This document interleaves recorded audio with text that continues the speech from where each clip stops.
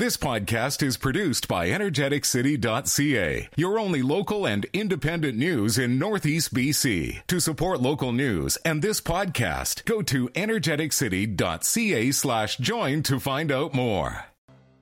Now, an in-depth look at the news and information shaping our community. This is Moose Talks with your host, Doug Craig, on Moose FM. Welcome to the show. A little later on, we'll be chatting with Jessica Coleman from the Fort St. John Literacy Society. The mayor of Fort St. John recently declared September as Literacy Month, so we'll find out what that means for the society and some of the things they've got planned in honor of the declaration.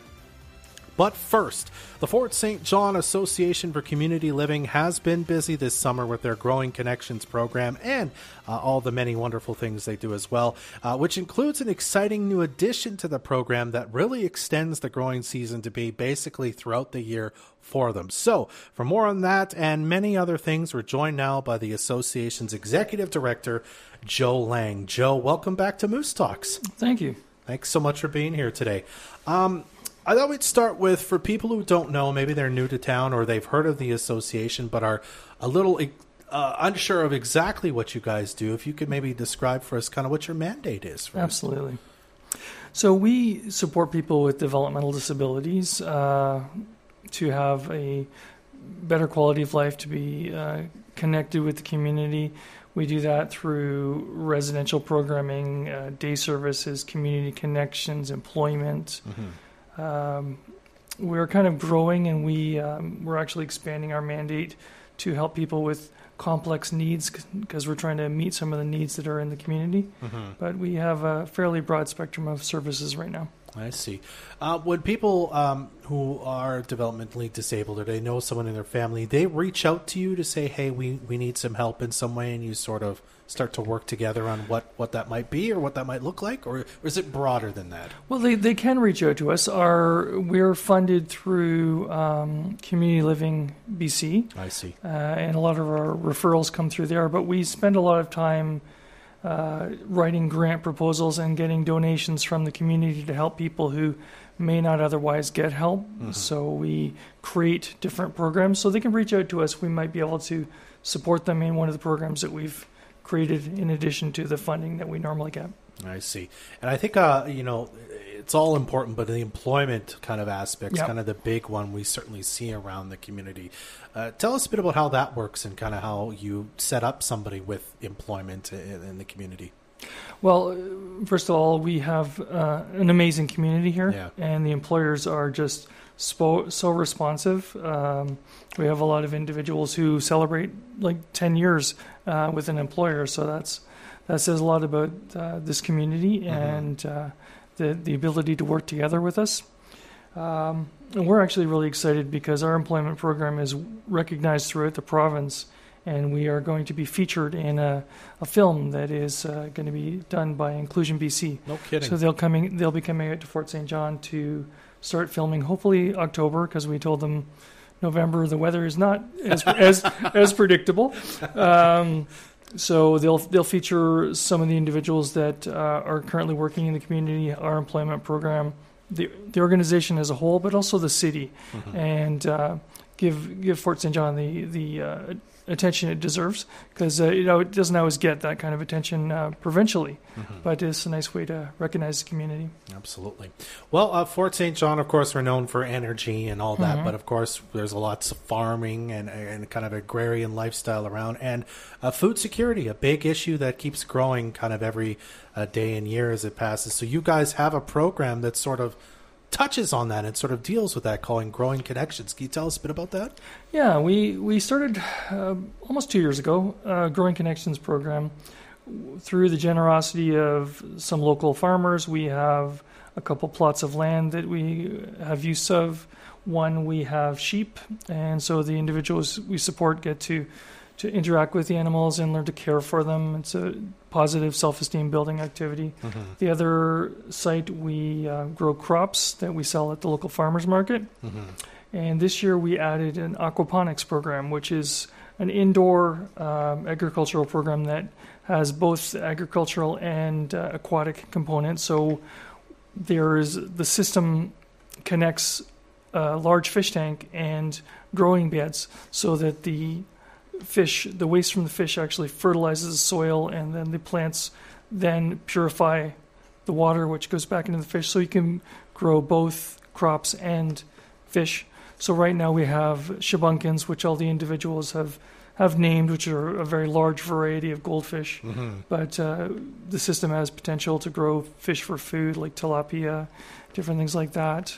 So we're looking forward to getting to extend through the winter and maybe even offer some of those vegetables that we grow during the winter, because it's a little more challenging to get fresh produce up here. Absolutely. I think it's just a fascinating concept. How did you get wind of this idea, and where did it come from, and what kind of said to you, I mean, this would be perfect for us because our growing season isn't very long, and we would all like fresh produce in the winter. Yeah, I've done a lot of research. I had previously worked at an organization that had a 290-acre farm as part of the programming. So I learned a lot there, and when I came up here, I realized that we need to look at crops that we can grow in a short period of time, and that kind of spun into, well, how do we extend this? And a lot of organizations have started to do indoor growing, but just adding the fish as a component makes it fun for the individuals, but also a little more productive. I see. It's a fascinating program. I want to talk a bit about this as well. The mayor declared September as Disability Employment Month. I believe it's also Disability Employment Month in September, kind of province-wide. What does that mean for you as an association? Is it like about raising awareness? Are you happy that the local governments do things like this? Absolutely. I think it brings some attention, but it brings attention in a way that may be different from the original plan for it. The individuals that we have that are in employment spots are so motivated and so dedicated to their employers. It shines a light on what they have to offer as individuals. So it's not about the employer doing a favor to the organization or to the individual. It's about getting a good employee who's dedicated to your company. And a lot of employers in town are learning that and continue to support us because of that. I wonder, I mean, you've talked about how the community is very supportive so far, but there's always room for improvement. So what do you think we as community members, me, local governments, businesses, what can we all be doing more of to support kind of the members of our community who are disabled, our neighbors? Well, I think giving people All right, Joe. Well, if someone's listening now, they want to support you and the association in some way. Maybe they have questions or they know someone who needs the support of the association.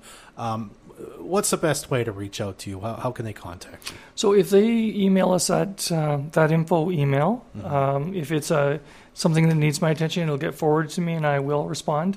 But we're always happy to help. People have kind of popped by the office even to say hi, and just we've had people come by and donate things, and we're always happy to chat.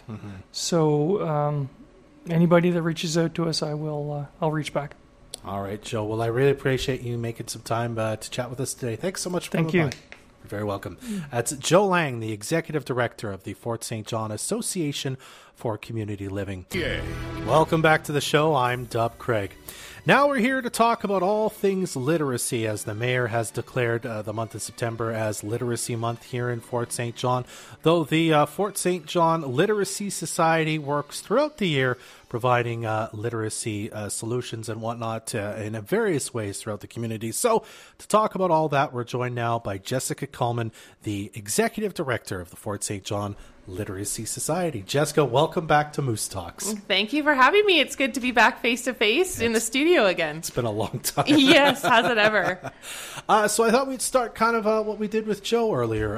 For people who don't know much about the society, they've probably heard the name, but they don't fully understand kind of everything you guys do. Can you kind of break that down for us a little bit? What do you guys do at the society for the community? For sure. So the Literacy Society is kind of our goal to help with any literacy goal that is self-identified by our clients. So really that can encompass any educational or knowledge piece. So we have people that are learning English. We have those that need help writing a resume, reading and understanding their driver's manual, getting some help with after school help, and children's books clubs. So we have a pretty wide range of what we do. But overall, it's basically anything that can be encompassed within an educational realm. We're there to support and help as much as we can. Financial literacy is sort of one of the things you do too? Yes, we do financial as well as nutritional literacy. So helping people sort of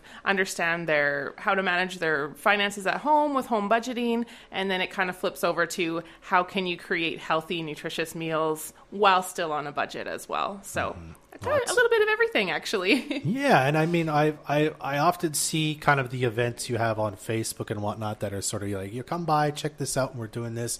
Are those, is there other like services you offer that are related to that, where people like come and, I don't know, purchase is the right word for it, but like, I don't know where I'm going with this. Before I spin my wheels anymore. Yeah. At this point in time, all of our services are free to the community, thanks to our funders and community support. A little while back, we did do Spanish lessons, which was kind of a pay for service because it was something outside of our realm that we actually had a number of people approach us and say, hey, this is something we want. And our instructor happens to be fluent in Spanish. So it worked out really well. But overall, 95% of our services are free and open to the community to take part in. And this is, I want to stress this isn't about literacy just for children. I mean, it's for adults too, right? Absolutely. Actually, most of our clients are adults, and our programs, again, probably 80% of them are targeted towards those who are 18 or older. And the idea behind that is that the school system captures those that are up to 18 and gives them support there. And once you graduate out of high school, then we're there to kind of help out with any extended learning that's needed. And then again, prior to school, we have the Dolly Parton Imagination Library program that helps children prepare for kindergarten. So that's for 0 to 5. Absolutely. And we'll talk more about that in just a few minutes. Again, I mentioned the mayor declaring September Literacy Month. She's done this before. I'm just curious what your take on what that means to you and the association and what it does for the association when local politicians say, this is Literacy Month. We're kind of about this, Yeah, so the biggest thing is that it raises awareness. It lets people know that we're here, kind of a little bit about what we do. And it's nice that the city, and we thank them for sort of advocating for the Literacy Society and giving us that space to hold, to say that this is in the community, these are the services that we offer, and this is how it helps the community members as a whole. Yeah. So we are really appreciative for their support, but mostly it is a kind of an awareness and advocacy piece. I see. Okay. So, I mean, I imagine you always have lots of things planned, but especially this month, you've probably got a few events and things kind of planned for looking forward to. You want to tell us about a few of them? Yeah. So we're still in the process of finalizing our calendar. So we are going to be taking part in the Community One Stop. So we'll have a table there for community members to register for some of our upcoming fall programs, which includes a teen book club, some tutoring help, just some programs. The Imagination Library will have registrations there as well. Yeah. And then we are partnering up with the library for a couple things this year. So the library is doing an Any Book Club. Yes.